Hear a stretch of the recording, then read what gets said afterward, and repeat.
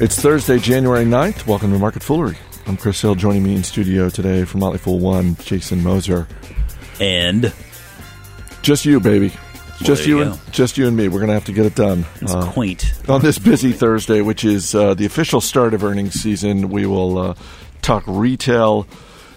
We're also going to dip into the Fool mailbag, answer a couple of questions, and we're getting a lot of responses on the smart home voices. So we will. That's a great way to kick off the year. I mean, it's nice to get. I mean, you ask questions every once in a while that really sort of tap into the listener base, and that's obviously one. Yes, a lot of passion about this. Hey, did I see a tweet earlier today from Carl Quintanilla that said the earnings season, like I guess Alcoa is officially going to be kind of handing over the reins? Really? I think that earnings season now officially will be marked by J.P. Morgan's earnings. Really? I saw a tweet. Now, I'm not sure if he was just kidding around. We're going to have to do some research on this. It didn't seem like it was sarcastic. Because as I've been saying this week, it's really all Alcoa has left. Well, yeah. It's no longer a Dow stock, so I feel like let's just let Alcoa continue to be the official kickoff to earnings season. But if they're going to pass the torch, then... But that was his point, was now that it's no longer a Dow component, they were passing that torch on to a little bit more relevant company out there. I don't know. We'll have to investigate that. All right. Well, we're not going to talk about Alcoa or J.P. Morgan. We are going to start with Bed Bath & Beyond.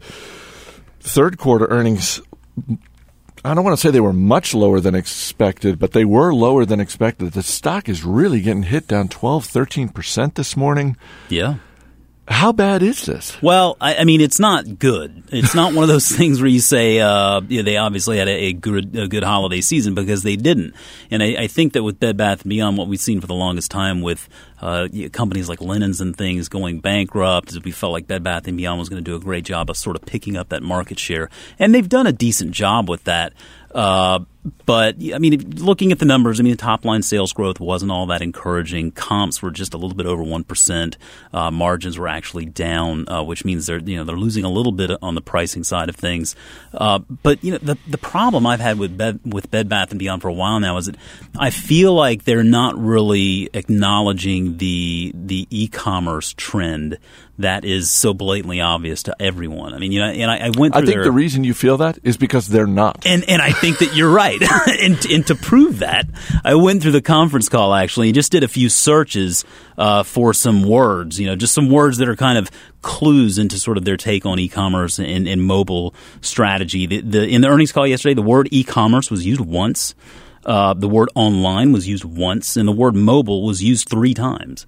And so to me, that tells me that either they're playing their cards very close to their vest, or they just don't really have a full-on e-commerce strategy out there. And I don't know that they really do. I mean, I've visited their websites. I mean, it just doesn't really – they're not really, I think, keying in on that online consumer yet. And then when you have companies like Wayfair.com out there, for example, which is still a private company, mind you, but they've got Bed Bath & Beyond square in their target. And Wayfair just brought in close to $1 billion in sales last year. And I think that the elephant in the room, Amazon.com, is going to be another one that is going to continue to focus on this market as well. So I think that Bed Bath & Beyond has a really a tall order in order to kind of keep this thing moving forward in the right direction. And I tell you what really disappointed me here in this most recent quarter. They bought back about $170 million worth of shares, and they bought back those shares with the stock price basically at all-time highs. Right. So to me, that's just a useless allocation of capital. And it's just really poor capital allocation, especially when you're looking at a company that really needs to be reinvesting that money, obviously, in something like e-commerce or something else. I don't know, but just to me doesn't seem like a very good use of capital. Well, you touch on something that Andy Cross had mentioned on the radio show last week, which is the big thing he's watching early in 2014 is capital spending, because we did see all these companies in 2013 buying back shares, increasing dividends. Some of that is inherently good. I don't think anyone is questioning. I don't think anyone gets a boost in their dividend and gets annoyed by that. But when you see, and Bed Bath & Beyond isn't the only one who does this, when you see the mistiming of buying back shares, then it makes you question, well, wait a minute, why didn't you take $100 million and sink it into developing a significantly more robust online platform? And I think that's the question that probably most analysts would have, on their mind after this quarter. They have a healthy balance sheet with somewhere in the neighborhood of $650 million, $700 million in cash, no debt. So they have the ability, to go out there and spend and really build this e-commerce strategy out. It just doesn't look like they're doing it so far. And, they've done a good job in buying back shares, at least bringing the share count down. But, then you have to look at, say, well, the top-line growth really wasn't all that stellar, and their earnings per share numbers, well, those are inflated a little bit when you buy back all those shares. So were there other, reasons for buying back those shares? I mean, how's management compensated? Are their bonuses pegged on earnings per share metrics? And so those are the kinds of things you want to look for. And so, I think that Bed Bath & Beyond certainly has its work cut out for them. Now, on the flip side, shares of Macy's up about 8% this morning. Macy's announced it's going to be laying off 2,500 employees, closing 5 underperforming stores. We've talked before about what a good job Macy's has done historically in managing their store footprint. So I think the closing the underperforming stores, if you're a shareholder, that's the sort of thing you want to see.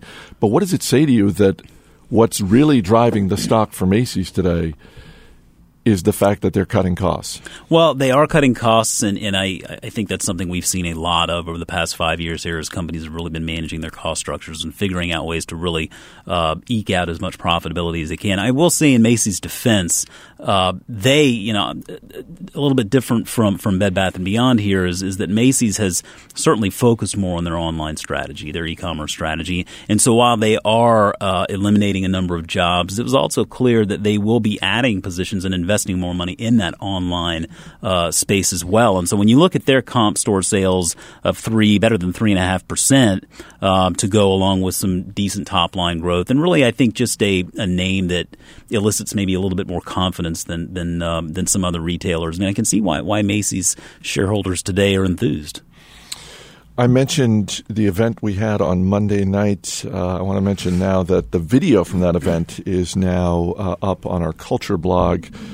This was our Women in Investing event. David Gardner spoke, Tom Gardner spoke, Luann Lofton, a bunch of other fools speaking. It was a really great night, a great event. So you can check out the video at our culture blog, which is just culture.fool.com.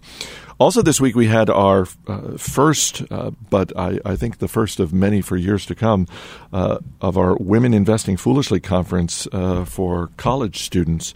And I just want to give a shout out to the young women who were here. They had a pretty intensive 3-day program. Yeah. I know you were a part of it. You were teaching one of the classes as well. We had a bunch of people teaching classes, but I just wanted to give them a shout out because it's really just, it just heartens me to see young people in particular really taking an interest in investing. So wanted to give a shout out to Mabel Nunez from Baruch College School of Business in New York, Maya Lama from Mills College in California, Megan Herr, Columbia University in New York, Becky Gallagher, Xavier University in Ohio, and I'm going to pronounce this name incorrectly, so I apologize, Radna Bawakareb at Rice University in Houston, Christine Harris, McDaniel College in Maryland, and last but not least, not a college student, a 5th grader named Maya Peterson from St. Paul, Minnesota. She was here with her dad, Gunnar. She was here for the first couple of days. Really impressive, all of them. So I feel like I should have brought my daughters in for that. They would have been they would have skewed a little bit younger. But pulling them out of school? For me, that actually would have been legit right there. I mean, if I'm pulling them out of school, really, they're still being educated, Chris, and that's the important part. But I will say that the big tip of the cap to all of these ladies who were here. The event yesterday wrapped up with a terrific discussion on companies, competitive advantages, all sorts of different ways of looking at investments, and just the ideas and the discussion that was kicked out in that room was just tremendous. I mean, they all did a wonderful job, and I can't thank them enough for all being here. Last bit of housekeeping. Also on our culture blog, we are looking for summer interns for 2014. Deadlines. I think the deadline is the end of this month. End of January. I think it's January 31st. So if you're a college student or you know a college student who's interested in interning here at the Motley Fool, on the investing side, also on the tech side, we're looking for a lot of different department intern. So check it out at culture.fool.com. You can always email us. radio@fool.com is our email address. Comment from Nathaniel Johnson in reference to our recent conversation about drones. How come you guys haven't put Amazon drones and driverless cars together? Trucks loaded by robots that drive themselves, unloaded by drones, would be amazing for customers. Also, FedEx and UPS wouldn't have such a labor shortage during busy holiday seasons. I think it'll probably happen eventually. I don't think some contractor like General Dynamics or Lockheed will be building the drones. Amazon was clever enough to build its own tablet and will be smart and cheap enough to build its own drones to deliver from van to doorstep. Question from Dr. Wink Weinberg in Georgia, who writes, I think you can time the market. Oh, really? And I'd like to get a fool's take on my observations. What about that? Well, I mean, that's an interesting statement. We're pretty vocal about not trying to time the market. Right. And I think that it's very easy to just sort of offer that pat advice. You can't time the market, so don't try to do it. I think it's worth elaborating a little bit, going a little bit deeper into what we're really saying with that statement. And anybody can flip a coin and get it right once in a while, right? I mean, you can make a call or try to time the market and get it right. I mean, there's no question there. I think our concern and our observation over time is that it is not a sustainable investing strategy. You cannot continue to do it consistently and well over long periods of time. And so if you're going to be placing bets essentially on, how you feel like you can time the market or events that may happen, you probably will win a couple, but you will certainly lose a lot as well. And so it's just not a long-term sustainable strategy, and there are just easier ways to go about doing it, and that's what we focus on here. And let's not confuse, because I think some people do, I'm not suggesting he is, but I think some people confuse timing the market with what we like to call taking money off the table. It's one thing Big difference. To look at a stock that's had a great run and think, there's a better place for my money, and then you sell some shares, maybe you sell all of those shares. That's not timing the market. No, that's just that is managing your portfolio. That is portfolio management. And for everybody, that threshold's a little bit different, but definitely, yeah, good to note that difference. Question from Antonio de los Heros. You guys mentioned conference calls as an addition to reviewing 10K reports. Where do you get the number for the conference calls? That's a really good nuts and bolts question. Yeah, and we're so spoiled here on the analyst team because we have so many, we have a lot of paid subscriptions that get us access to virtually everything we need at any time. But, with that said, I think that it is just as easy for the individual investor. Just takes a little bit of digging. And I'll use Starbucks as an example just because it's just an easy example. But if you go Google Starbucks Investor Relations, that will actually get you to the link that will take you to Starbucks' Investor Relations page.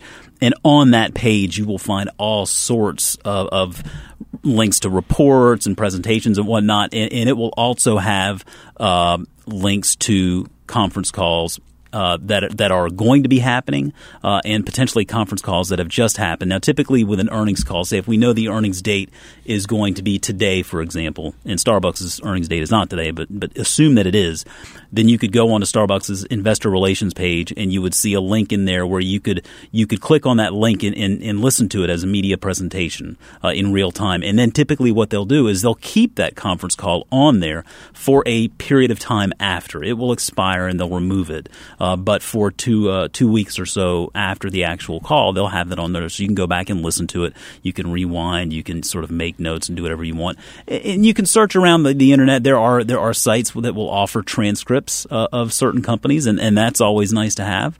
But definitely depend on the investor relations page of whatever company you're following, and that will get you where you need to be. As a general rule of thumb, I find that most companies do a good job with their investor relations information on their websites. They're pretty open about presenting that type of information. Also, as a general rule of thumb, I find that if you just go to any company website, and we'll just stick with Starbucks, if you go to starbucks.com, of course they're going to be trying to sell you coffee and all that sort of thing, but I find that most websites, the public company, you go to the main page. If you just scroll all the way to the bottom, right at the bottom, there's usually a tab for investor relations. You can just click on that. That's a good point.